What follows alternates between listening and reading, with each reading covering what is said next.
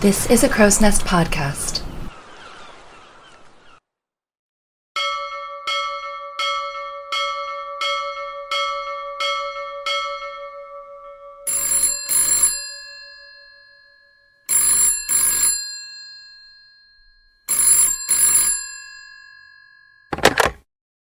Hi everyone. My voice cracked. Welcome back to Titanic Talkline. My name is Alexia. I am sorry for the delay.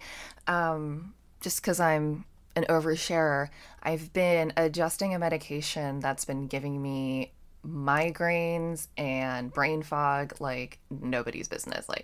It feels like there's constantly something in my eye. I can't quite see. It's super annoying. I'm finally slowly starting to feel better, but that's why everything's running really, really late. And I don't want to take up much more of your time. So please enjoy this interview. Awesome.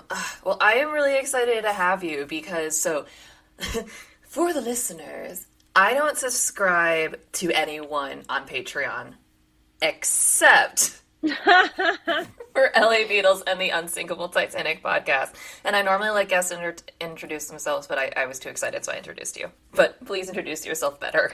Oh, well, no, thank you. That's really, it's so wonderful to hear that. It means a lot. I was nervous to start the Patreon back when I did. It is a nerve-wracking experience to say, like, hey, if you like the podcast, maybe actually like give me some of your hard-earned money that you work for. But I've had such an amazing response on there, and I really value every single person on there. So thank you for that. My name is Leslie Ann. I go by LA. I am a historian. A million years ago now, I went to grad school for American history. I have a PhD in American history from the University of Georgia. Because people told me that, Titanic really wasn't something you studied in academic circles. It's something I sort of walked away from for a while in my adult life. And I've studied everything from environmental history to the history of industrialization. I studied a lot in the period of, 1880 to 1920. And so I have that really firm, background on history of that period. But yeah, I did the PhD, did some teaching, that kind of thing, worked at a couple of museums as well. I took some time off to have my kids. And now that they're in school, this is kind of the way I've jumped back in the pool of being a historian and trying to be out there in the conversation is through the Titanic podcast. And I just decided last September to go for it. And I've had the best response. I've met so many amazing people like you. And it's really just been it's become this ride that I'm just on, and it's not even all controlled by me. It's, I'm kind of, for all the water metaphors, just kind of like riding the current. And what keeps happening is I just keep meeting, authors and podcasters and just Titanic people that make me think of new episode ideas every day. So it's That's really awesome. Exciting, and it's exciting to be here on another podcast. And yeah, I just am excited to see what you want to talk about. I think it's really interesting that you said that, Titanic isn't something you study, because it reminds me, I went to the University of Maryland, and that's where Jim Henson went, and he just created his own he created his own degree in puppeteering, because he was like, well, this is what I've decided we're going to make a degree in, so get out of my way, we're doing this. And I appreciate that. That's amazing. Yeah, no, it's true. And if I could go back and redo, There he goes. I'm just going to talk over him. He's just going to have to deal with it. I didn't know if you wanted to pause or anything. No, I think it's wonderful to conceptualize, especially like grad programs and higher education that way. I think people need to do more of that. If I don't regret anything, I learned so much, but if I could go back and redo my grad academic journey, there's definitely a lot of interdisciplinary possibilities with Titanic, with naval history. And yeah, I mean, I don't know, maybe one day I could get back in the classroom with all this and do some more teaching. That would be fun. But I'm thankful for my unique journey that got me here. And now I'm just the Titanic girl. So there you go. Speaking of your journey, what was you mentioned, walking away from Titanic for a little bit to, live your life, which, how dare you?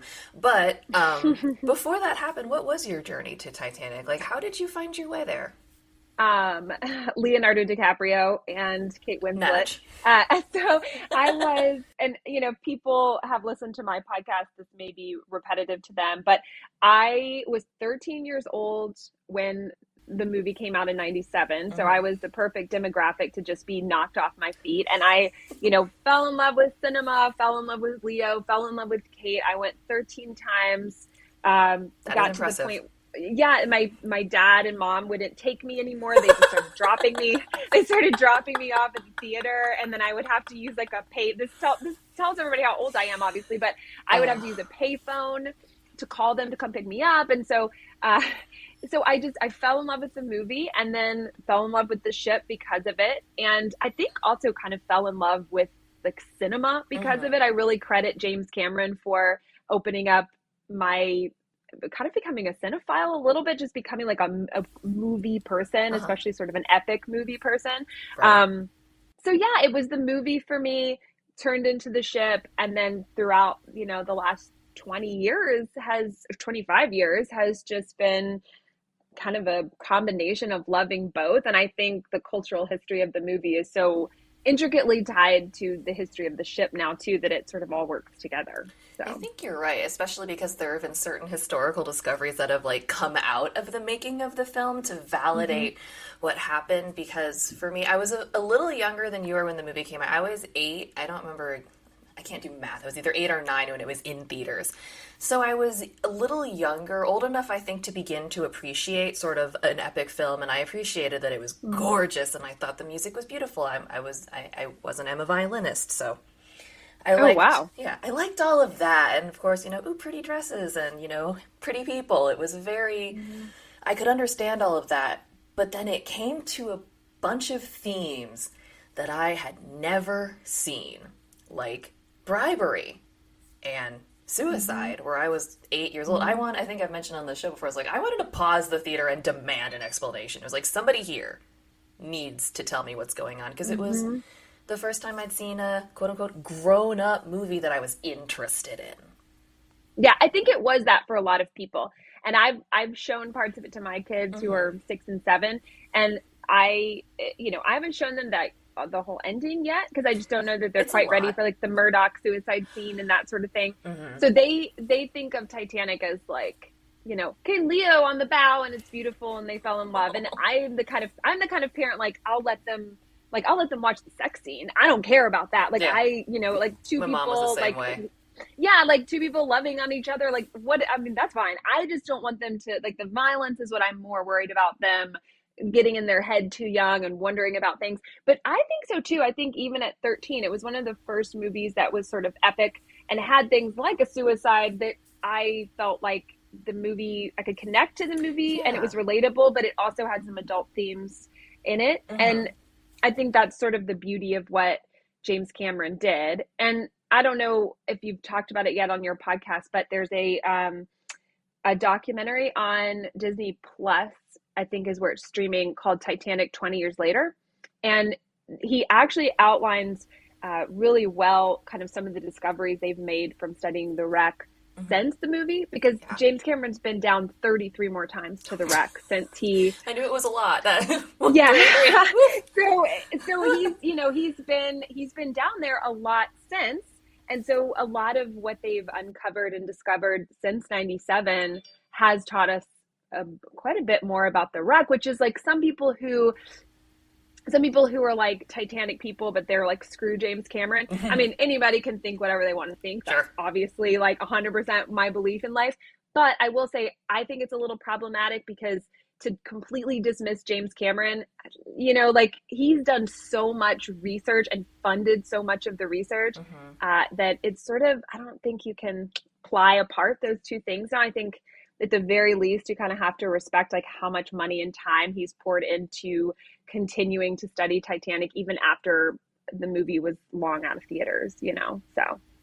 I think James Cameron's a really good example of people that are just like enthusiasts to turn it into something else. Is your food here? Yeah. Yes. Let me, hopefully that won't be too hard to edit. I don't think so. I'm going to go let the dog in because he's complaining I'm going to not even stop the recording. I think I don't want to complicate Squadcast, so I'm just going to do that and come back and just let it run. I'll be back. Later. Come on. All right. Awesome. I almost murdered my cat. Was I was running up the stairs Oh and she was no. underfoot. Anyway, let me Oh take a gosh. deep breath. That's No, why I was so please. out of breath because I was like, oh God, did I I almost just murder killed my the cat? cat. Dude, She's an old cat. Like stepping on her could end it all. Like it would not be pretty. my dog, I call him Lato Underfoot because he's just constantly underfoot. I'm like, how have you managed this? You're knee height, so he just manages to get there. Constantly kneeing him in the face, tripping over him. It is a Hmm. thing. Yeah, this cat is, I mean, I don't know. She's like, we say she has like 20 lives. Ooh, She's a creaky old cat. Anyway, okay, kitty. here we go. Awesome. Um, I do have a Cameron question going back oh to yeah. the film because I'm one of those bad Titanic fans and haven't seen most of the other movies, mostly because who has time. But being that it's now been a little while since the movie came out, and I'm a huge fan of the Cameron film, I'm not one of those anti-Camerons. Is there anything that we know now, looking back on it, that you think, especially with like a re-release coming up, that if you could Hmm. change or if we should change, that they should just go ahead and do it? um, do you think do you mean like something that could be easily edited out, or do you mean like major changes that like if he could go back and redo the script kind of thing? Both. He has enough money where if he wanted to, he could figure that out. I'm sure. I mean, I think it would be really cool if he, did some sort of re-release in that capacity. But my main complaints about the movie after being a super fan for 25 years, I Right. think the things that really stick out to me are, um, Margaret Brown is partially just wrong in the movie. Um, That is she's fair. yeah, I mean, she's more right than other films have been.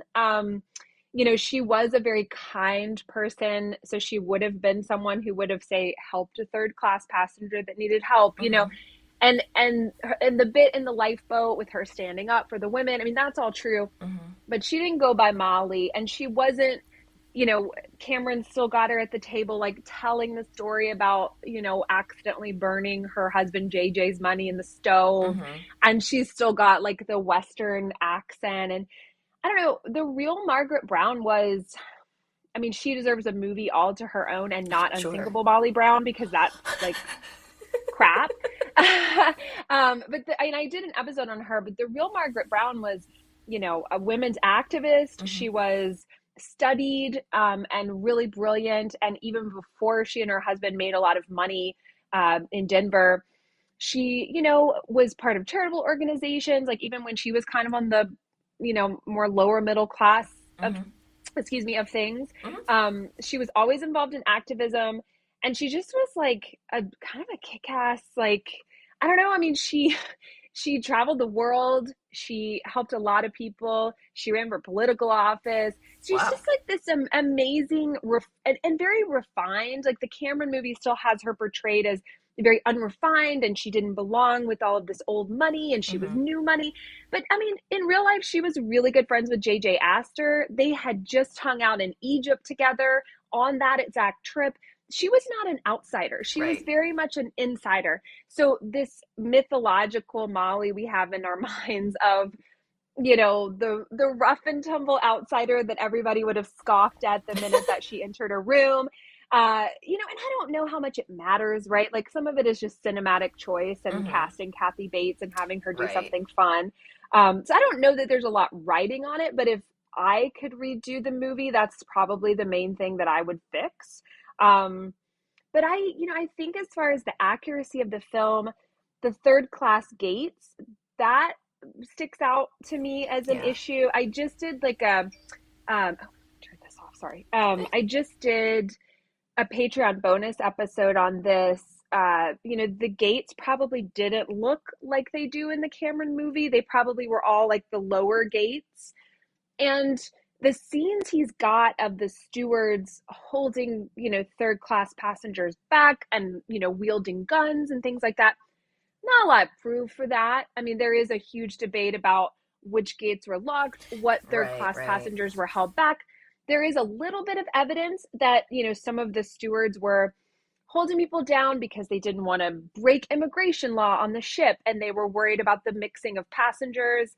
And there definitely could have been a case where some third class people were held below, not denying that. But in terms of having ironclad proof that that sort of scene was going on, I don't think we really have that. So that to me is probably, I bet if he was going back and redoing the movie, he might film that a little bit differently, is my guess. But other than that, I mean, from a technical standpoint, it holds up. I think is as accurate as any Titanic movie ever has been. Sure. I think if someone were to write and shoot a Titanic film right now in 2022, it probably would look really similar. The sets would all look similar because down to the china on the tables, he had everything there 100%. And I think the only other thing probably is, the Murdoch suicide, and Cameron has admitted to this being problematic. So I bet that's something that if he could redo and reshoot, he probably would. There's no evidence that Murdoch killed himself. There's some speculative evidence that one of the crew members killed themselves. Some people think it might have been Officer Wilde, but there's not enough evidence for any of these men having done that to really put it on paper, in my opinion. I think you end up doing more harm than good, to the families and things like that. So anyway, I don't know if that answers your question, but it does. Those are three things that after watching it too many times, more times than I'll ever admit to, I think those are the things that stand out to me. But all that said, I think if someone is, like if a 12-year-old right now was just getting into all things Titanic, I would still say just, first thing is go to that movie, because not only will you just have this wonderful, beautiful experience, but you really will get the closest match you can get, I think, to kind of being there, in the accuracy. And people are a big fan of A Night to Remember. And I think sometimes when I say that, people think I'm knocking A Night to Remember, but definitely not. Like, they both have their merits in terms of accuracy as well. I'm not as much of a scholar on A Night to Remember, so I just can't speak to it quite as much, but that's fair. I think for me, what I would change is, Dan Parks and I talked a bit about it, was that whole Cal Murdoch bribery hullabaloo deal. Number one, how unnecessary, because Murdoch was not denying men entry to the lifeboats. And number two is just, again, it's like, you're on a sinking ship, man. I don't feel like now is the time to be thinking about your, financial strategies. It seemed wrong to me, and I don't know. I know you're supposed to hate Cal and all that, blah, blah, blah. And I was like, this is just ridiculous.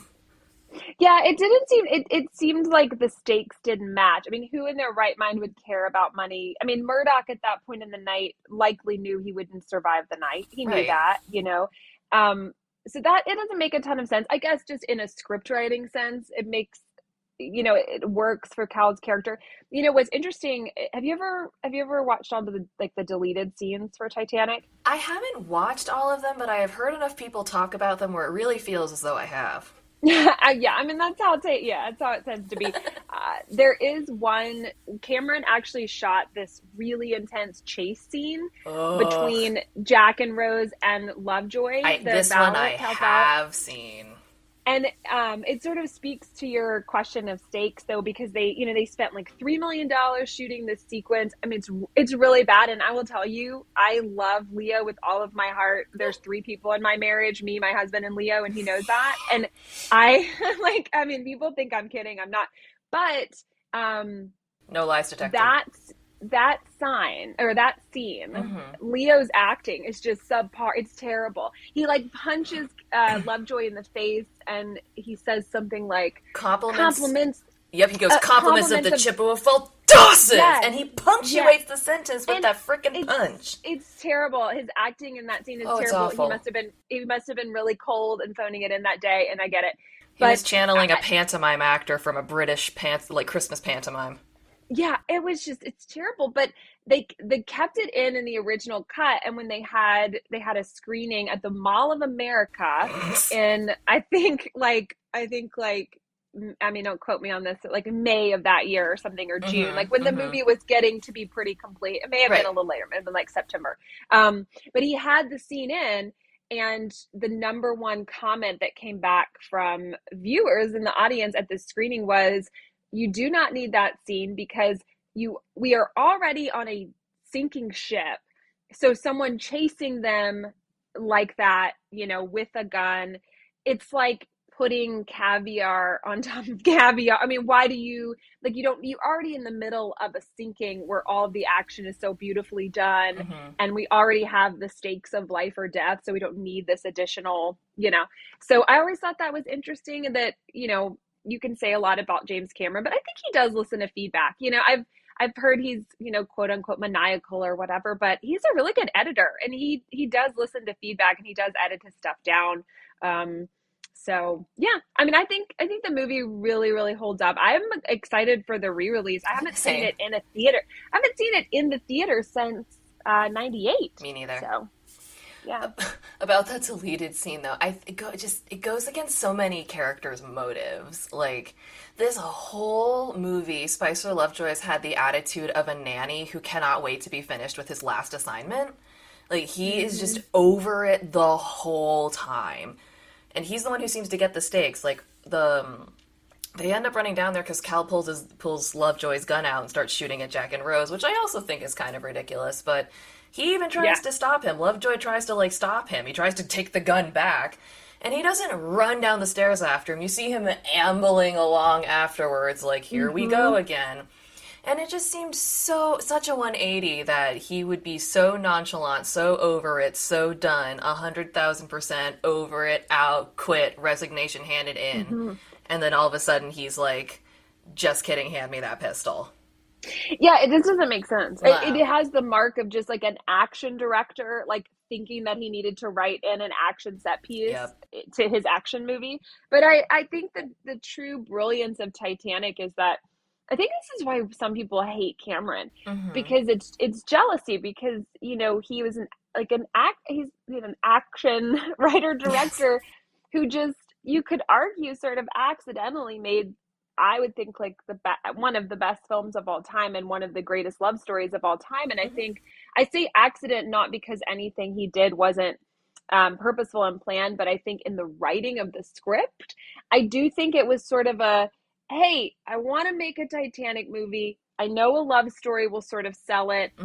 Here's my idea. I think like that part of it, he was just kind of throwing spaghetti. He's admitted it. I wanted to get down to the wreck. I wanted to film that footage. I wanted the funding for this movie. So it's Romeo and Juliet on a boat, And I think the simple genius of the script and what he put together, I think it makes people mad because, people want the cultural products that they, digest to be, so meaningful and so esoteric. And, what he did was just the simplest of things, but it works so beautifully and is executed so beautifully that you can't argue with it, and I think it sort of triggers some people. Because we live in a culture now where it really is like, my husband and I joke about it all the time. Like, if someone doesn't die of cancer in a movie, like, it can't be good or whatever, whatever like the case everything. Is. Yeah, like it's everything, so much that we consume, save for maybe the Marvel movies. If you're considered an intellectual or an academic, then you're quote unquote supposed to be consuming, really dark stuff, really complex things. And I don't know. I just don't. And maybe it's because I have kids, but I just don't ascribe to that. I think if something brings you joy, even if it's something simple, then that's really a beautiful thing, So I think it's important to acknowledge too is that whether or not you think Titanic is 100% the best thing ever, you can acknowledge that it makes some people happy. You can also acknowledge that it was a lot of people's pathway into Titanic fandom, because I've asked the question on my show a few times where it's like, if you were a child in the 90s, how the heck else were you really supposed to come to Titanic? I mean, maybe a few people were lucky to have studied it in school and know about it ahead of Mm-hmm. time, but otherwise, if you were literally living under a rock, that might have been the only way you escaped Titanic mania. Otherwise, you at least Mm-hmm. had some tangential knowledge. Yeah. Oh, yeah. And that's why I was saying it's like problematic to completely dismiss the movie because Hmm. I promise you, if the '97 movie hadn't happened, you wouldn't have Titanic Belfast in Belfast. You wouldn't have, the Titanic experience in Cove. You wouldn't have Titanic Pigeon Forge. You wouldn't have like a lot of these museums and attractions that we all love and want to get to and things like those all are a product of the popularity coming out of Hmm. '97, because prior to that, it was the discovery of the wreck in '85, huge, obviously, surge of Titanic interest. But other than that, I mean, it had been a long time since Walter Lord's A Night to Remember. And of Yeah. course, you have, Titanic Historical Society is working and things like that. So there is some stuff going on. But in terms of mainstream culture, it it was kind of gone again, unless you were a Titanic person from way back who had read Walter Lord, who had gotten into sort of some of the science stuff in '85 with Ballard. And so I do think that the '97 movie is really responsible for what we have now, which is this awesome big Titanic culture. And then that becomes all of these museums and all of these public, memorials and constantly new books that are coming out and Hmm. descendants of some of the survivors or the victims that have a mouthpiece on Instagram or whatever. I mean, this is why I think it's a huge part of why we have all of this. It's important, because it's awesome to have this huge Titanic community. So I think that's something also kind of important to acknowledge is simply the time in which Titanic came out because it was sort of the early era of home internet and cell phones and people having that connectivity that was slightly faster than what you were mm-hmm. anticipating. You know, we were coming off, you get 5 rings and then the answering machine comes in. We were coming Yeah. into things like call waiting. Whoa, what a Can you concept. believe it? Yeah. Star 69. Do you remember Star Yes, 69? I do. I hated Star 69. Anybody who's like young is going to be like think I'm What is saying that? something dirty. I'm not. Yes. It's not a dirty It's thing. not a I sex mean, thing. you know that the people at the phone company that picked 69 as the number were probably like, Oh, absolutely. I mean, probably like giggling in the background when they picked that one. But yeah, no, I mean, you're absolutely right. I sorry to interrupt, but yeah, Yeah. this is like that '97 is like a real turning point in how we all Hmm. communicated to each other. Yeah. And it was on the tail end of sort of the end of an era, which is getting very excited about big movie releases. Mm-hmm. Because big movies simply didn't come out all the time. Like, now it's unusual to have a quote unquote scheduled box office slump. There's Yeah. always some banger coming out from some studio, some Marvel movie, DC, Mm-hmm. some I don't know, whatever. But in the 90s and the aughts, movies just didn't come out that fast and they didn't get Mm-mm. turned into home video as quickly. So it was a much bigger deal to go Mm-hmm. see a movie. And if there was no I don't know what website people use like to buy tickets online, but there was no that either. You'd have to show up. If you didn't get a ticket, you didn't get a You ticket. just didn't get in. I mean, I don't think like teenagers now would even understand that No. experience. Like and not to condescend anybody because I mean, if No, it you was just a you different can't time. control you can control what year you were born, so no anger, but it really was like, I miss that tactile experience of, yeah, we would go to the theater. You could buy advance tickets, so like you could maybe pop Maybe. over to the theater like early that day and but then even if you had a ticket, you still had to go wait in line to get a seat that Mm-hmm. you like if you showed up right as the movie was starting, you would be on the front row and hurt your neck. So Yeah. it was no assigned seating. It was just the Wild West. You would like save seats with coats and things like that. It was bonkers. um yeah, and I think it was one of the it was really the crossover on the threshold of like people communicating about their niche interests online. I mean, obviously, like the internet had reached a point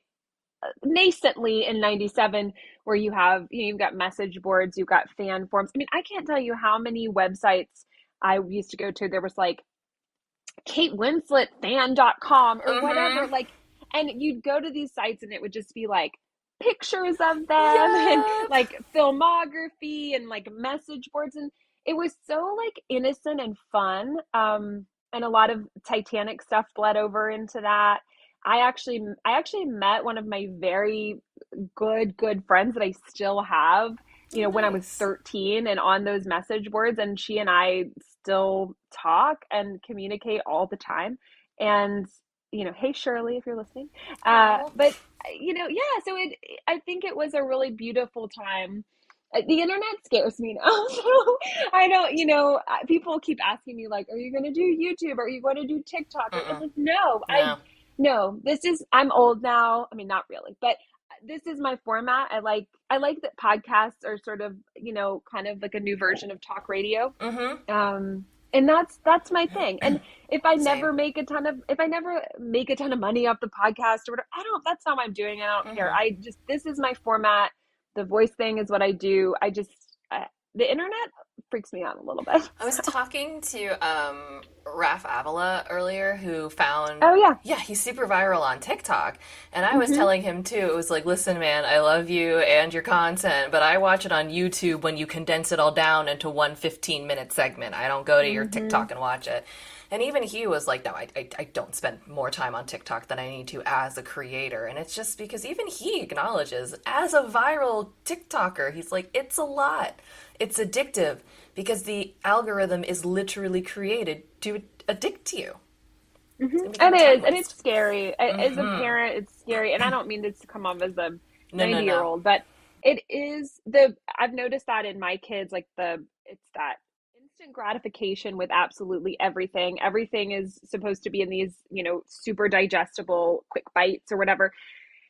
So I think that hopefully I'm hoping there might be a shift where we shift back to like things tend to be kind of circular, Right. people tend to like correct. I'm hoping there will be a recorrect and that we can, I don't know. I mean, I think that's why Reddit's great. Like I I miss love the Reddit. old school like message board days. And I think, how long can we all sustain this notion that we really care about what people are like wearing on TikTok, or like what dances, like oh, someone's 80-year-old granny did a dance. Like why? That's not like, at some point I hope we want more out of our culture. I am very nostalgic for, 80s, 90s, early 2000s culture, because I think we were respected more by filmmakers. I think we were respected more by content creators of whatever kind.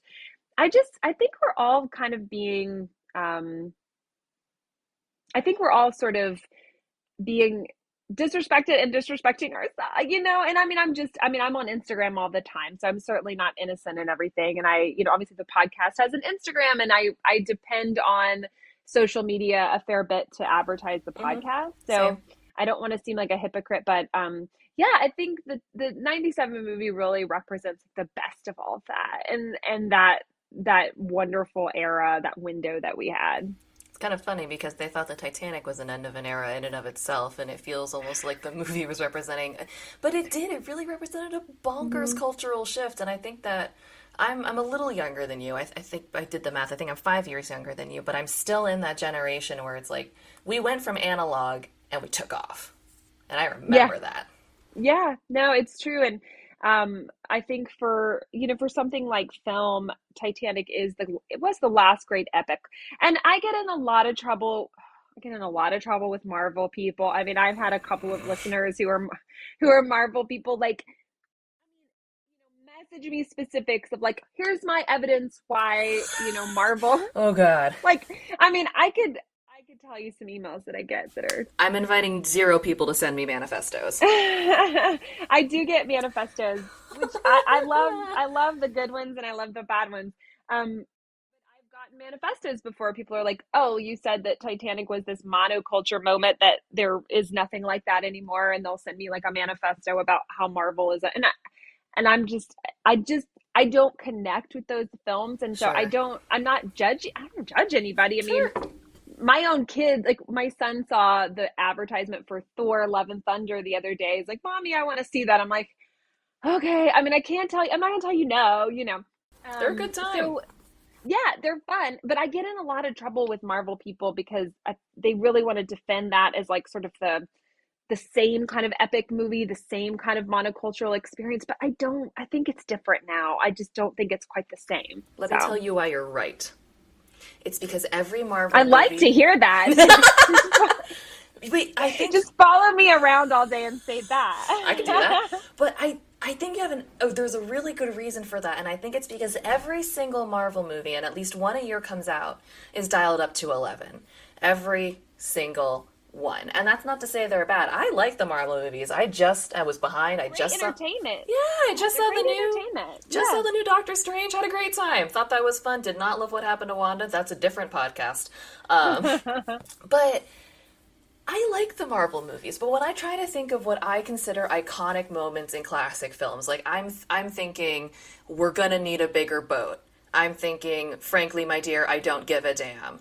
And as much as I don't love the line, I'm the king of the world, I actually hate that line, but that's another point. But you visualize it.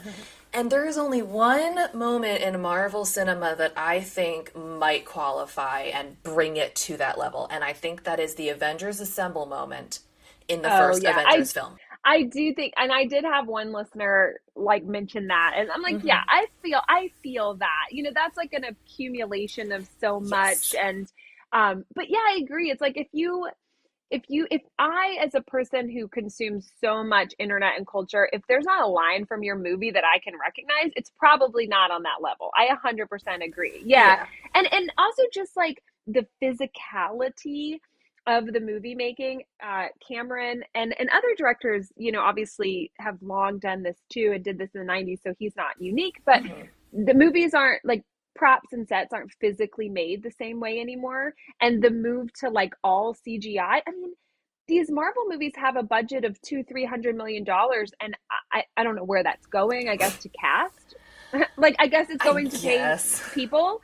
I'm sure a lot of it is that absolutely intense CG budget, because like not even those costumes are real. No, but it's all going to CG, but I don't think the CG looks great. I think like you need to build physical sets. I really do. I mean, look at Christopher Nolan. He still did that with Inception. Like even when they're like floating upside down in the room, that's a set. Watching that behind the scenes was bonkers. Just watching what looks like a grain silo that they have turned into a set. Not a grain silo, a cement mixer. It's like a cement mixer that they opened up. Sorry. I've seen that footage. Yeah. Yeah, and it's just rotating a box with people inside of it. You can't replicate, like that's why Titanic ages so well, the movie, because he physically built those sets. I think, when you are only relying on CGI, it is just my humble opinion that it just doesn't, I don't know that 20 years from now we're going to all be sitting around watching those Marvel movies, but everyone's still sitting around watching Titanic 25 years later. So I think that's a conversation to have.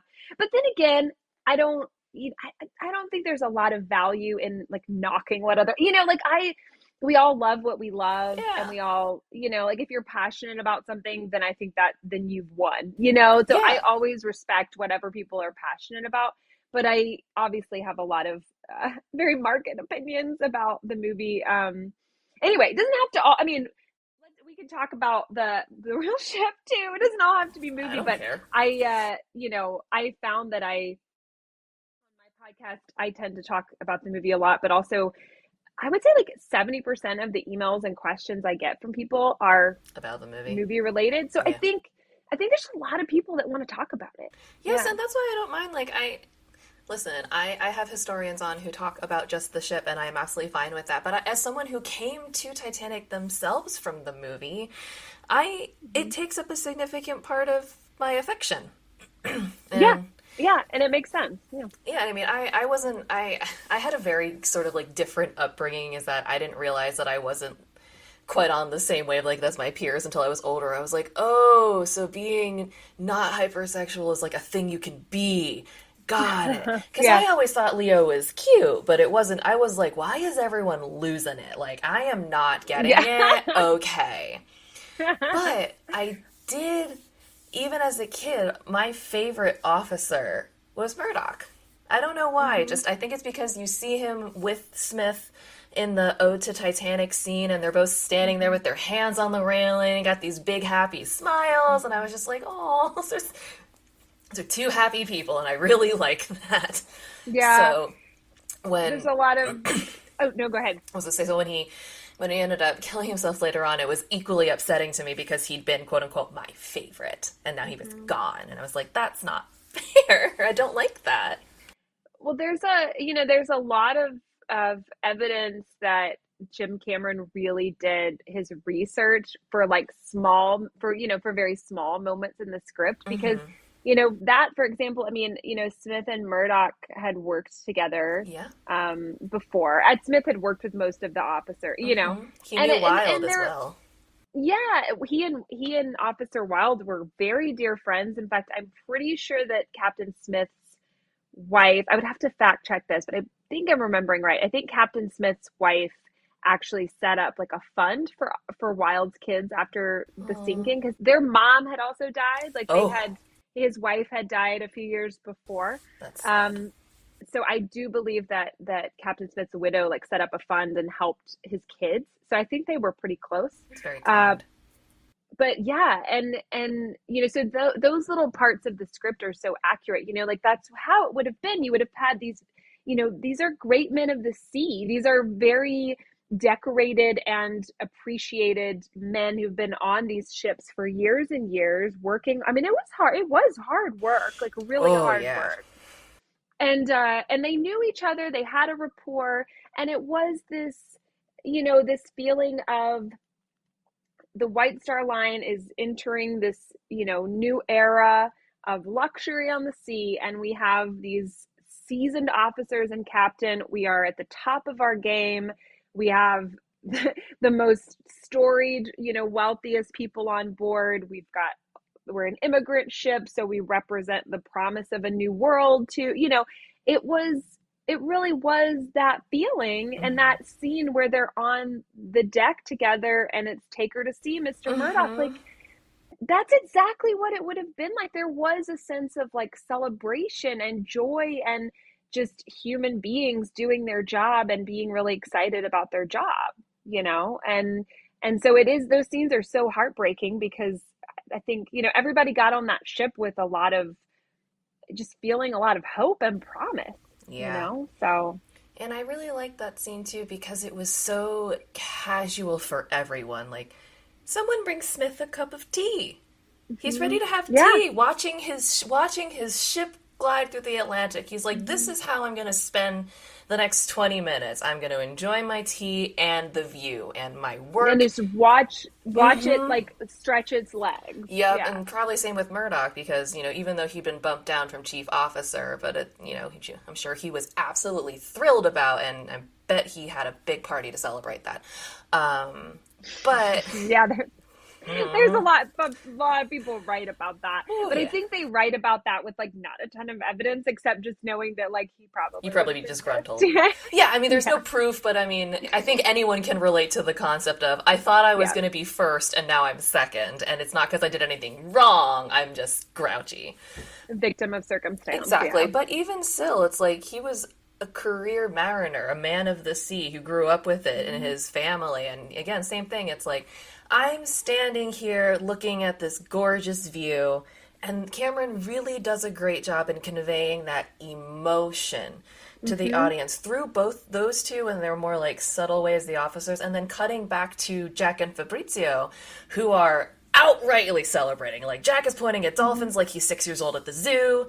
Fabrizio is Mhm. making jokes. Like, they're having an outright party. And then you go back and see the much more subtle, like, we're on the clock. We can't, whoop and scream, but Yeah. we're happy. Yeah, it's you see the whole ship, the all the layers. I do think Yes. that tracking shot over the top of the ship may be one of the only shots that doesn't age well, It just gets a because little uncanny valley. the CGI on that was just not developed quite well enough at that Right. point. But yeah, but you see, you sort of watch the whole ship as it's really heading out to open waters, and I mean, actually, funny thing about the dolphins. I think this may be may just be hearsay, but I have read that If it's what I Leo think you're on, about to say, yeah, I think you're right. yeah, I have heard that on set, Leo was a proponent of showing the third class passengers like shooting at the dolphins, because apparently there was some sort of maybe evidence that Survivor remembered that happening, or that like on ships at the time, this is something they would do to like entertain themselves or whatever. Yep.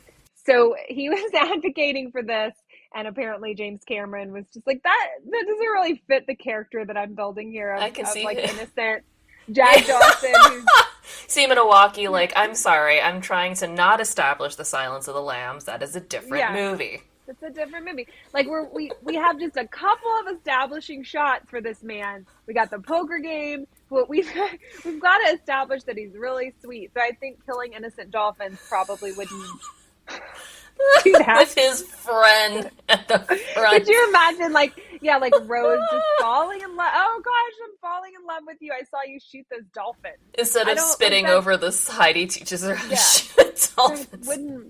Wouldn't work. So, but you know, it is the number one criticism I still hear of the movie is, how would anyone fall in love in 2 days? I'm like, Have you met a teenager? have you met? Yes, number one, have you met a teenager? Number two, have you ever read, do you like Jane Austen? Because Jane Austen does that. Have you ever seen a movie? Because every third movie ever made Did is you watch? basically Yep. Any TV shows? yeah. I mean, it's the premise of half of anything that's written or made is like two people fall in love quickly, and then what happens or whatever. So it just cracks me up when people throw that out. Like, yeah, I mean, I don't know. My husband and I started dating after one date. So That is so fucking cute. I know. We got engaged 3 months later. So you know what? I know. It's like when people tell me that, I'm like, well, I'm pretty sure by like the second date with my husband, I knew I was going to marry him. So don't think it's that different. I have There you go. a We just weren't on a sinking ship. So. I have a teammate who, yeah, I think she met her husband, and then within 6 months he proposed, and they've been married, I don't know, has it been 15, 16 years? Yeah. Some astronomical amount of time. It does, and sometimes it happens the other way around, but I never found that unbelievable, because I guess, again, I was 8 when I saw it, so I was like, oh, that's just how love works, because I was still, thinking that Disney was how life worked. But I wish it was. right? Wouldn't that be so easy? It would be like, what was it, Enchanted? It's like, how long have you known each other? A day. No, I wish I was. Yeah. And then birds singing everywhere. Yes. We need some of that in our We lives do. right now. We don't have enough of that. No. But, I mean, I always found it never didn't make sense to me. Because, again, like, I think everyone, okay, most people who are being honest with themselves can remember falling way too hard, way too fast at some point in your life for someone that was or wasn't good for you. But the point is that you did. And it was like, what is it Eric says in Little Mermaid? He's just like, bam, hit me. Like lightning. And it just does. Yeah. It just does. And it's not unrealistic. And that's the brilliance of what he does, to like put that on a sinking ship. Mm-hmm. It's all the drama in the world. It's like the most basic, drama that as humans we crave if we crave a movie, know? So it really is genius. And I think, if you look at stories of the passengers, it's like he took little pieces from a lot of them, like it's very obvious that he did his research. There are little pieces of some of the first class passengers, like in Rose. There are little pieces of some of the third class passengers in Jack or Tommy or Fabrizio. And so he uses that evidence to sort of craft, they may seem a little stereotypical, like or whatever, but it's not, but there were a lot of like Italian men on that ship that would have been, they may not have talked exactly like Fabrizio, but that's what they would have been on that ship, just headed to America, just like, oh, my cousin lives there and I'm going to see if I can work with him, or, oh, I just randomly met a friend that wants to travel together and we're going to make a go of it in New York or whatever, or out west in California. What it's not, that's not out of the realm of possibility. No. He did a really good job of representing different types of characters. I think if he made it in 2022, I think he'd spend a lot more time in third class, as he should. I think, Mm-hmm. that's probably one of the only true criticisms of the movie, is that third class is a little stereotypical, and we need a more complex sense of life in all the classes. But again, 25 years ago. But Right. I think for being 1997, I think you do get a fair amount of that, which most films didn't do at the time. Mm-hmm. So I think I didn't notice it when I was younger, but now that I've gotten older, I notice the stereotypical stuff more. Like, I feel as though Fabrizio's backstory was right before he arrived in that pub with Jack, he crawled out of a meatball. It's just yeah. so stereotypical. Like, I'm really good with accents. Like, I'm normally pretty good at, like, when people go, what was that? I'm the one that's able to go, oh, they said da da da da da. I had issues with his dialogue until 2020. I thought that when he was dancing with Helga, he was saying, are your parents pioneers? Okay. That's not what they're saying. That's not what he's saying at all. What is this? He's saying, like, can I put my hand I know. here, basically? I didn't realize that till I turned on the subtitles because we had workers working outside and I couldn't hear the movie. And I was like, wait, that is a different line. I will tell you, talking about lines in this movie, I have had a fight with people about, not a real fight, but a fake fight, a funny fight with people because of the Louis Abernathy line where he's like anesthesia, but he's like talking about Anastasia as the woman who, like, who the being like the fraud. Yes, Anna Anderson was that woman's name, right? Yes, yeah, who claimed to be Anna. So he's like saying that the Rose character is that, and he says, he like jokes and says anesthesia, but he also could have literally just flubbed that up, because I have heard worse slips in my life. Yeah, he also could have just said anesthesia anyway. And the other funny thing is that Louis, I would love for Louis Abernathy to come on my podcast. He'd be a hoot. I want to talk to him. I love it when he is following Bill Paxton on the deck, and he's talking about, like, Rose's history, because he's looked her up, and he's like, then she moved to Cedar Rapids, right, and popped out a couple of kids, and the way that he says that, it cracks my husband up so much that if I'm watching the movie, like, he won't even be in the room. He just knows. He'll, like, run into the room for that line. It is a pretty funny line. Or she popped out a couple of kids. I think I know that line. I think it's something like, then she moved to Cedar Rapids and punches out a couple of kids. Yeah. And it's so like, that's like the most classic line in our household.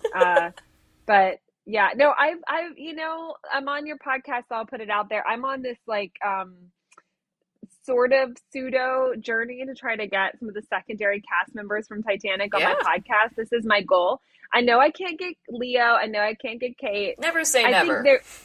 I think there's a world in which I could get Cameron. Because I think he's a Titaniac, right? Like, I think he's a lifelong Titaniac. That's a fair point. So, if he had the time and the ability, he might. But from what I've heard, he does not have the time. I had someone named Steven Schwenkert on my podcast, who was one of the co-creators of The Six, the documentary about the Chinese passengers. Can you hear me? It feels like it cut out. I can hear you. Okay. I was typing, and my keyboard is like the loudest thing on the planet, so I didn't. Okay, I didn't want you to hear that. Gotcha. But no, so I talked to Steven Schwenkert, who was a co-creator on The Six, which is a documentary about the Chinese passengers on Titanic, and hopefully it'll be on streaming soon. But that movie is executive produced by James Cameron, so they met with him, and his schedule apparently was so tight. Stephen was saying that they had to get on a plane when they were given the clear, get to New Zealand. They had a certain window. I mean, the man is really that busy. So I think he probably catalogs his day in 10-second intervals. So I do think there's a world in which maybe, but anyway, all that to say, I'm not going to get Kate. I'm not going to get Leo, save for a miracle. So I really have this dream of getting, like, the secondary cast members. And so I have a few listeners that have started this very grassroots social media campaign to get Billy Zane on the show. Billy Zane is an international treasure. He's amazing. Love him. And I heard him on Anna Faris's podcast recently on what's it called? Unqualified. And Yes, he's a Unqualified with Anna great Faris. yeah, and he's a great podcast guest. Like he knows what to do. So he's good on mic. And anyway, so I have some unsinkable listeners that will like troll in his comment section. Just be like, Oh, he you should should. contact Unsinkable. I know. So Billy Zane, if you ever hear this, I will plug anything. I'll plug anything. I'll tell people to buy your art. I'll plug any movie you're in. So I don't know, maybe for the 25th anniversary that, the listenership is up and, Yeah. I don't know. I mean, maybe I think if I could like show my listen data to someone like him, he might think it's worth his while. I But think he should come on your show. I would also love to talk to him. He seems just like a great flippin' time, Billy Zane. yeah, I just want to shoot the shit about, look, I curse. Oh, I'm gonna, Okay. I've realized that I could do something is that in my intro is a ship bell. I can I can put that on top of it. Just be a ship guys, bell. just so everyone's informed about what we're talking about, we've had a conversation about cross-publishing this episode because my podcast is listed as quote unquote clean. And mine is not. So, so, uh, so anyway, we may ding out the curse words, but Yes. but yeah, so maybe one day I would love for the 25th anniversary of the movie in December to get just like somebody that was on set in a fairly, sizable role just to like talk about what it was like Yeah. to be in that moment in 96 when they're filming in Rosarito and just like what it felt like. I would love to just talk to somebody and reminisce kind of about that for them. So we'll see. He doesn't have social media that I can find, but I really want you and Anderson, who played Murdoch, to come on. I want to talk Oh to gosh, him. I wonder if I bet he's reachable. I bet you could find some sort of email address for him, If right? someone can help me, that would be wonderful. Because again, he was my favorite officer, and also I thought he was in the movie super cute. Still do. He is super So cute. cute. I think there's a lot of fan fiction about Officer Murdoch. You should. I don't know why that doesn't surprise me, but just hearing it confirmed. Ah, man. I don't know if that's a rabbit hole I'm gonna dive down, but I think that's only because I have been in the fan fiction world before and I know what it can look like in there. What have you in the Titanic fan fiction No. world, or just fan fiction in general? No, Okay. fan fiction in general. I used to like read and write a lot of anime fan fiction when I was in like college because I didn't have any friends. So I needed a hobby. Oh no, I mean I didn't have any friends in college either. So I'm not mad about it. Totally. I love it. I can't tell you how like I didn't do that exact nerdy activity, but I mean that basically sounds very similar to me in college, 100%. I think we're like people like us are, very well-rounded people because we've had that. You know what I mean? Yeah. Like I think, like I don't know. I think it sort of like carves us into more interesting people. I agree. When you spend some time alone and you are creative alone and not you go through a period where that really is fulfilling, like Yeah. it's a very good experience. So you have kids and they're the right age, but also I don't have children, so this is not a question for only people with children. But have you seen Turning Red? We have. We actually we watched it. We were on a trip back in March and just like randomly at our Airbnb and turned it on. And I didn't know if the kids would like it, but they really liked it. So Yeah. good. And I know that there's a bunch of criticism on it because a bunch of people were like, oh my god, periods. But a bunch of other people were like, oh my god, girls, fan fiction, they wouldn't do that. And it's like, I think that one of the really important things that people need to acknowledge, especially with kids growing up on the internet, is that kids get into weirder stuff than you think they do, earlier than you think they do, and they're not all that upset by it. Because, it's not like a 13-year-old's going to stumble upon something like, May's fan fiction or her little drawings and be like, or, I mean, they might if they've never been exposed, but for many kids, that would be very normal, or writing in their journal about having a crush, or you want to kiss somebody. Absolutely. Yeah. It's so normal. Yeah, and I think that lends back in, I didn't bring that up for no reason, I promise. It lends back into the Titanic thing of just tapping into those young feelings. Like I watched Turning Red and I was like, oh my God, I was the kid that was the weird, I was that, like the bananas anime kid that played an instrument. You know, my dad is Indian. It's like, I'm like, oh God, that's kind of my life. So I knew what it was like to be that person. So it was easy for me to feel that way about Turning Red, be like, oh God, what if my mom had found my diary? But I think it's easier, especially now that I'm older, to watch Titanic back and be like, it's so easy to fall in love when you're young and when someone, this is going to sound like a bare bottom, but I don't mean it to be that, but when someone is kind to you. But I don't just mean kind like, here, have a candy bar. The kind of real kind that Jack is to Rose. That, oh yeah, I'm not seeking a reward from you. I mean, the reward is obviously he thinks she's cute and he'd like to date her. But especially when they first meet and he saves her, it's like, the reward is that you didn't die. The reward isn't, hey, maybe I can get your number or something.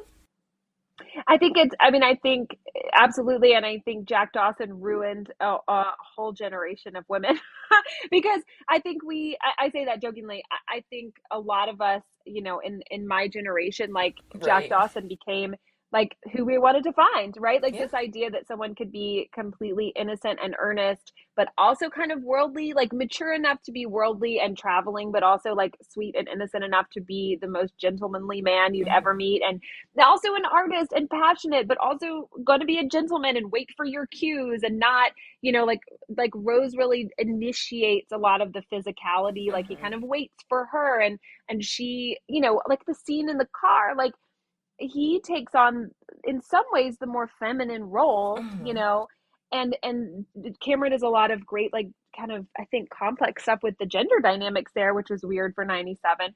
But yeah, I mean, I think Jack Dawson ruined us all because he's like the he's like the perfect guy, and that's why I think you just, yeah, I mean, of course she Yeah. would fall in love with them, of course we fell in love with them, but I do think that Titanic taps into a very innocent childlike wonder, especially for females. Yeah. And I think that's one of the reasons why it's hated on so much Yeah. by certain communities, because Yeah. anything that females get a unabashed, forever sort of love feeling about, we get crapped on, like Yeah. that thing gets crapped on. And the things that do that to boys don't, No. like the nerd culture things that boys fall in love with, Star Wars, Star Trek, Marvel, like it doesn't get treated that way. But if No. it's something that brings teenage girls joy, then it's insult. It just drives me crazy. Like, Yep. I mean, we're half the population, and what we love matters. Like, Yep. and I'm so angry when it doesn't seem that we're, the things we love are treated that way. It's one of my big triggers in life, for sure. I think that you're absolutely right. And I'm remembering being in middle school and loving Sailor Moon. The same Oh yeah. intensity that the boys in my class liked with the show at the time, which was Dragon Ball Z. That was the big show. Mm-hmm. But it Oh wasn't a yeah. problem for them, it was only a problem for me. Mm-hmm. Like, Yeah, I a was, 100%. yeah, and it's this exact same thing. And I remember reading a book by, oh, what's her last name? Peggy Orenstein. It's called Cinderella Ate My Daughter. It's a really good I've book. heard of this book. Yeah, I've heard of this Excellent. book. 100,000% recommend. Now, it's a little out of date now just because I think it's probably, 15 years old or something. But it still holds a lot of points. But basically, she goes through looking at, like, what are the origins of girly girl culture and how do they affect our girls? Because she's talking exclusively about, like, girls under 18. I'm not trying to be Yeah.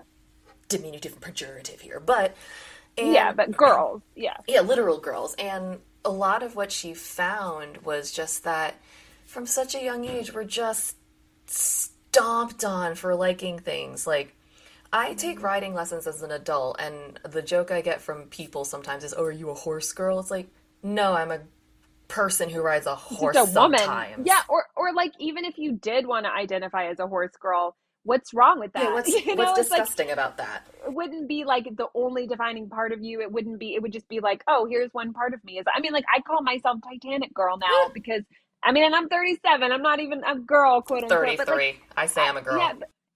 but I just, I embrace that. I mean, some people sort of like say that, and I think they're kind of like, oh, I'm sorry, you're known as that now. And I'm like, no, I that's exactly what I want to be known as, because it really represents who I am. And Yeah.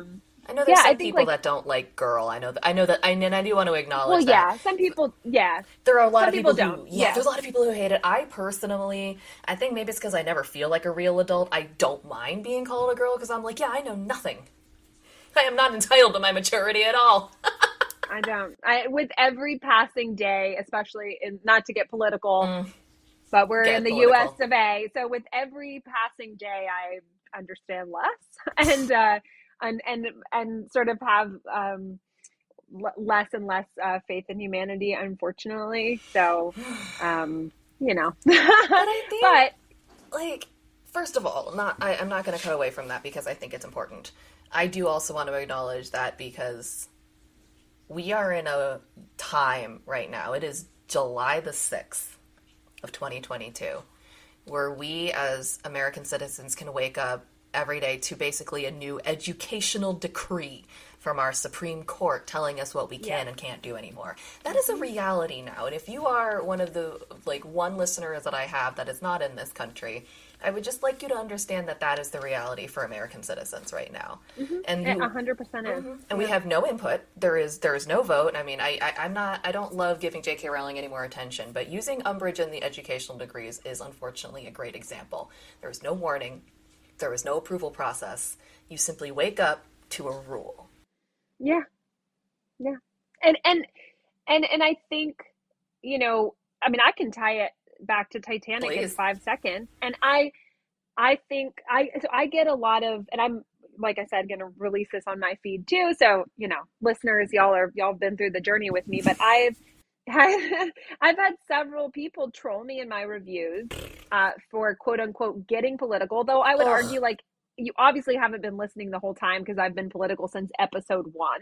Or you But, just don't understand how the world works or right you now. just don't understand, which probably is what these people situations they're in. Well, But yeah, but I feel like I can say that about them if they've, I mean, if you've taken the time to leave hateful remarks on somebody's podcast about, like, then I think you're anything. fair game. But I take a lot of, yeah, I get a lot of kind of hits from these trolls that are mad that I make Titanic about the environmental crisis. But I it have had is. an episode about James Cameron where I mean, James Cameron has been really vocal about using the iceberg in Titanic as a modern day analogy for climate change. Yeah. And I have talked a lot about that. I have talked a lot about, you know, equal rights and immigrants' rights and things like that in terms of Titanic. And I always tie it back. And I literally have had people in my reviews say, this podcast was so good until she got political and tried to look at 1912 through 2022 lenses. That's what you're supposed to Wake do. up. Yeah, like, wake up, people. Like, we have to, that is what is the point of history unless it is to, analyze our lives, look at what we're doing, try to understand the fabric of our society through history as well. I would argue there's no value in just writing down a history that is dates and names and putting it in a bookshelf. And I'm a historian with an academic degree. Yeah. That's pointless. And so, to tie it back to Titanic, because that's what I do and I will always do. And if anyone is still listening to my podcast and not liking the political, I don't know what you're doing. You're just self-flagellating at this point. Yes, like, It's like Karen Kilgariff and Georgia Hardstark say at the beginning of their live shows. If you don't like that, then you can get the fuck out. Yes, ding that. I will, but... So, no, I mean, I'll tell you that, like, it's hilarious. I wish, if I change the rating on my pod, I'll play it for people. But, my 6-year-old recently discovered yelling that word is hilarious. So, it's the funniest thing you'll ever hear. Kids using adult vocabulary is what children so were put funny. on this planet for. It's so funny. But yeah, I mean, you can tie it back to Titanic immediately, right? Like, you've got this moment in 1912 where the myth is that, politically, economically, socially, you're in this, like, amazing high flying period, technological growth, golden era, and that Titanic wakes the country up, wakes the world up, and that's the death of an era. That is so not true. And I'm not the only one to say that. A lot of historians have already made that point, but the women's rights movement was boiling and boiling and boiling. I mean, Mm-hmm. on the day of J.J. Astor's funeral in 1912 in New York, you have the largest women's suffrage parade that has ever happened. So those two things are going on concurrently. And Yep. Astor, yeah, it does kind of represent, I think his literal death, I guess, did kind of, metaphorically represent the death of just that coming off an era of like unchecked wealth. And here is where we are again. 110 years later, you have this problem with unchecked accumulation of wealth Yep. and a hierarchy of white males that Yep. have legislated female bodies that have, that still want to have sort of, dominion over, Mm-hmm. society, culture. And then you have, what is hopefully a women's rights movement boiling again. I mean, history is so cyclical. Yeah. It's never a straight line. It's not just progress. It's up, it's down. But I mean, there you go. You can draw exactly back to 1912, Yeah. that Astor funeral happening, concurrently with that women's suffrage parade. There's no better way to just like, I mean, of course it's relevant. That's exactly the moment that we're in right now. I mean, people worshipped Astor Yeah. for his money. I Yeah. mean, and Astor did a lot of good things, but he also, I mean, his family were like the slumlords of New York City, Listen, no and you family with can't. wealth got their wealth by being altruistic the whole time. No, and I mean, like right now, I'm reading a lot about the Vanderbilts because I'm going to do a special episode on Biltmore and George Vanderbilt. He's sort of part of the like Just Missed It Club because he was almost on Titanic. But Oh yeah. I'm reading a lot about the Vanderbilts right now as kind of a side project, and I mean, same thing. I mean, it's a fascinating history. Like, don't get me wrong. Like, I Oh eat it up like candy, and it's so fascinating. But that's not pretty. Like, the yeah. No. journey to that kind of wealth is not No. pretty. And people need to understand that. You Exactly. know, And yeah. I think it's the same thing that happened to bring a more modern example. I don't know if you saw the Hulu the limited series Dope Sick. No, I know a lot of people that watched it and told me I need to watch it. I just haven't had the courage to go into that darkness yet. It But I know it's will really good. it will rip your heart out in a way that you Yeah. did not realize you could feel sadness for people. Yeah. Because in the same way that, I think Cameron did with Titanic by bringing something old to the light, that show did something similar by bringing something very hidden forward. And it told a very unpretty story about how a family gained its wealth. When you look into how Yeah. people That's gain, exactly. Yeah. That's a great example. you look into And how and these it fortunes were built, it's never like, "Aw, they made cookies for everyone in town and the townsfolk were so grateful that they gave them $5 every day." Like, that's never the story. that's not how wealth is a key. No, and you know, I think I'm not an economic historian, so I always hesitate to go like too deep into the history. Like I don't tackle like the history of capitalism really, and I don't. I just don't. Like I would open up cans of worms that I'm not fully Me able neither. to deal with probably. Nope. um but yeah, I think there's a direct through line. That's why Titanic is stays as relevant as it does. There's a direct through line, and it's you can look at someone like Margaret Brown, and I did one episode on her, but it was more an Hmm. interview, and I want to do an episode on her in the fall that is more just kind of her activism.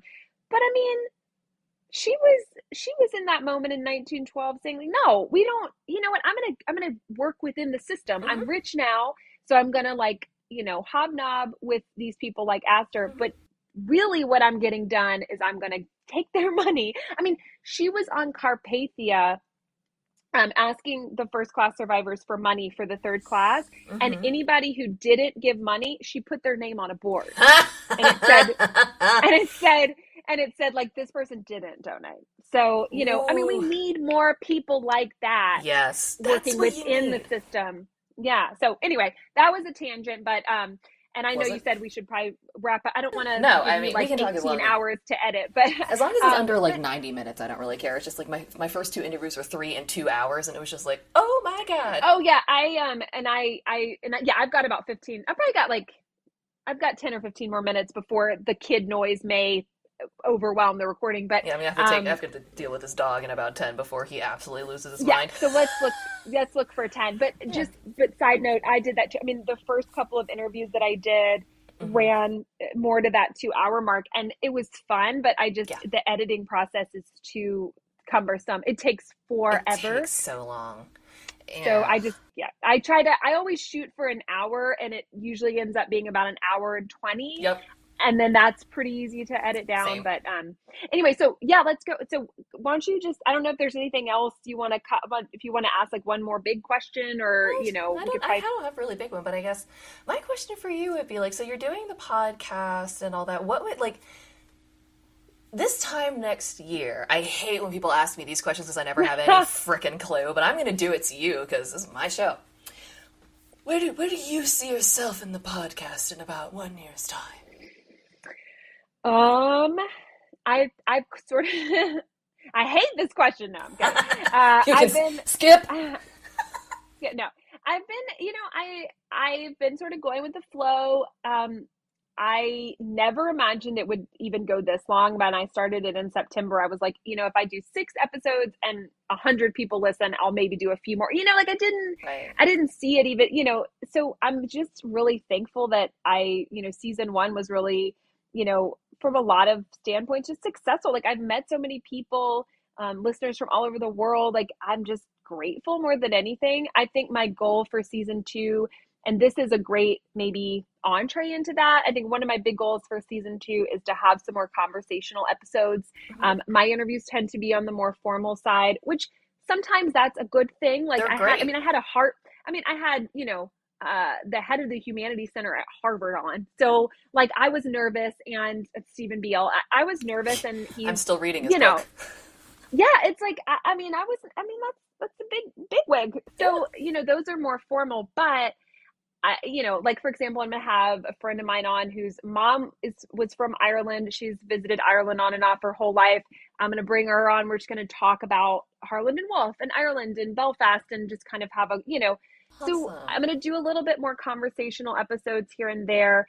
I also, this is kind of letting a cat out of a bag, but I Mm. also am starting a sort of side series podcast about just other mythic places in America, and Huh. sort of places that we could have literally and figuratively view as haunted by memory. So I am starting another pod in the winter. A lot of this is, it takes time, as you know, Yeah. to put episodes together. It does. Um, so I think a year from now, I think I'll just be grateful if the Unsinkable is still something people enjoy listening to. I love making it. So I have a great audience from all over the world. So I just want to continue to make quality episodes. And I am really thankful for, my Patreon members. I guess in a perfect world, I probably would like to move towards featuring ads a little bit here and there, because Sure. it's making the pod is a lot of work, and it's, Yes. the listenership is growing. And so I definitely will give the listeners a fair warning about my process when I do that. But I Mm-hmm. do hope, I am one of those people that is really honest about, like, yes, I mean, this is kind of my job now. So it is, it is a form of income, and it's a lot of work, and requires a lot of, it requires a lot of resources Yeah. with the technology, and then the hosting fees and things like that. So yeah, I think a year from now, I'm just going to be grateful if the pod is still going strong, and maybe the second pod I started, if a few people follow me over to that, and kind of have some broader discussions about like history and some other places, because I just am really interested in why we are obsessed with places and events. Like something like Roanoke, some like the Lost Uh-huh. Colony, something like, Titanic is one of them, something like Biltmore, something like, I just went to the Whaley House in San Diego, the most Ooh. quote unquote the most haunted house in America, and there's Uh-huh. a very storied history about the family that lived there. So I want to explore like why we are obsessed with certain places, and why we put so much energy into places being haunted or being Right. mythic, and like what does it mean to us, like why do we define ourselves through these very specific I'm going to focus on America just because these are places I've been Sure. and traveled, and I don't have a degree in, global history. That's another, I mean, anytime I do an episode that branches a little bit into world history, I'm not in my familiar territory. So I get it. I mean, that's probably more than you wanted to know, but No. that's the goal. I'm kind of, I know I'm going to like cross-publish this too, so I'm kind of speaking to my listeners as well. Like, Yeah. I also love didn't know doing that, it. so it's not like you're telling me twice.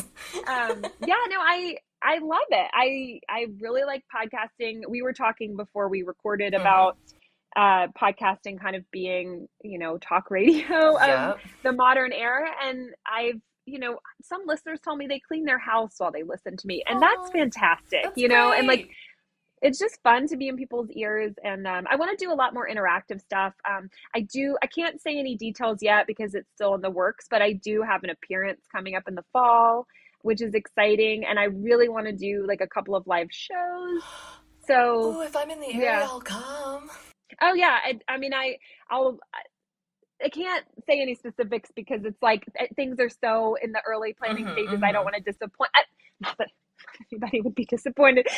That doesn't sound right. But I just don't want to speculate until things are a little more certain. But yeah, just like staying in the milieu, hearing people's feedback, being part of the Titanic conversation. There's so many cool books coming out. Yes. There's so many good I mean, obviously you just entered the podcast realm. There's like several good podcasts. There's a lot, there's room for everything. And there's always like the Titanic 666 moment, like there's always some like random culture thing that's popping up for us all to discuss. I do, for people that may be on the fence about Patreon, I do have a bonus episode on there. My husband and I are very, very on a okay, that sounds bad. I was going to say on a substance. I just had some wine. That didn't sound good. But the substance being wine does clarify things. Just the substance being wine. I just thought it would be a pithy way to say it, and then I was like, that doesn't sound good. But anyway, so that's there, and I think we're about to do we're going to do a film swap episode 1 on Patreon soon too. But anyway, all that said, I'm just excited. Thank you for having me on. Like it's fun to be in conversation with other Titanic podcasts, other podcasts in general. I mean, that's, I kind of want to be in the podcast milieu too. Like I definitely look in the future, I'd love to go to one of the podcast conventions and just like meet and talk with other podcasters too. Yeah, no, we should all the Titanic, pod people should go to that. I mean, it would be fun to have like a little, environment there within that. We should totally though. We should all get together and get like one of the bigger tents or something. That'd be fun. Make a little Titanic section. I just think there's, this is where podcasts are where everything's going. I mean, so many people get their history, their information, their pop culture kind of like discussion from podcasts. So I think it's just really exciting. So, I mean, the most important thing is just thanks for having me because it's just fun to talk. And I mean, people ask me all the time, like, does this feel like work or like what? And I mean, it is kind of my job now, but it doesn't feel like work. I just love it. I'm lucky because I get to do something that is a total like nerd out happy place, I'm incredibly lucky and incredibly grateful just to get to nerd out. So well, I am glad you're doing it. I cannot say that I started listening in September. I think it was more like November of last year. How dare you? I know. I'm going to go. You tell me now at the end. I'm going to go dangle off the back of a ship now in shame. Please don't. I do not have that courage. I do not think I'd be able to turn back around and successly get back over. It's like I one way. Died. Yeah, Jack Dawson wouldn't have been able to hold. I would have needed him. Hold me either because I'm like a squirmy, like I'm a very clumsy person. So he wouldn't have caught me. I'd been dead. So. I would just be like, no, I'm going to stay here for the rest of my life. Like turn around, like no, we're good. No, I'm good. We're good just here. Just ride it all the way to New York. Exactly. Like let me know over at the harbor. I am so excited to have you on. I took my own little break from Titanic Mania just because, and yours was the first podcast I started listening to when I started coming back in. And when you were recommending all those books, I just bought all of them. So that's so good. Yeah. getting through them slowly. But there's so many books. there are, but I'm really excited to have you because, like I said, you're the first sort of thing I started following once I came back into Titanic, and you've been in my ear since then, and when you said you'd come on my show, it was an amazing moment, so thank you so much for coming on Oh and my gosh, steal your time. And of course, I love the communication we've had, and like just backstory for listeners. Like, I mean, you kind of just emailed me to talk about the pod, and we just kind of got to know each other that way. And I'm so glad it came to fruition. I remember when you emailed me and you were like, "Well, I'm thinking about maybe starting a pod," and I was like, "Yes!" And you did. So I'm so glad that it came to fruition, and it's an honor to be in the first crop of guests. And I think there's going to be a lot of cross-pollination. I mean, you've already, like, you had Veronica Hinke on. She's been on my podcast. Nice. Like, yeah, I think probably we're going to end up talking to a lot of the same people. I almost hope so, because there's some people I've talked to that I would love you to talk to. Like, I think you and Dan Parks and Jared Honda especially would, because they're also historians like you. So I was like, I want to get you three in a room. I mean, we should do maybe we could record some sort of like round table, like there's a lot of good options here. And so it's just wonderful to have the conversation going and to have females in the conversation. It's really important that we're females in the space. Yes. Women for Titanic. Let's do it. Absolutely. But yeah, thank you for having me on, and I'm excited to publish this for my listeners too.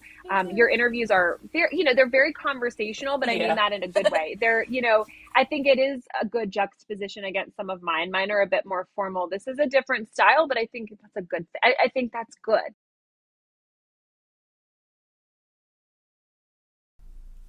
That was such a fun interview. LA was so sweet. I was so excited to talk to her. I was definitely having my own little fangirl moments.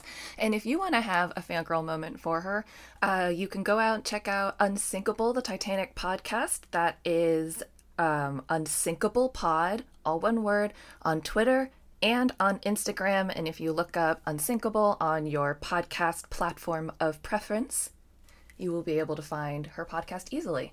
Thank you to everyone. If you want to get in touch with me, please do. You can send me an email at titanictalkline@gmail.com. You can find me on Facebook and Twitter and Instagram. The username is Titanic Talkline. Let me know what you think about the show, about Titanic. I don't know. Let me know anything. Do you want to have a regular conversation? Go for it. And I will see you in the next one. Bye. Titanic Talkline was created and produced by me, Alexia. Be sure to keep up with the show on all the social medias at Titanic Talkline on Facebook, Instagram, and Twitter. That is all one word, Titanic Talkline, TITANICTALKLINE. If you want to get in touch, be on the show, sponsor the show, or have a question or anything you want to tell me, send me an email at titanictalkline, again, all one word, @gmail.com. That's titanictalkline@gmail.com. Thanks so much, and I'll see you next time. Bye!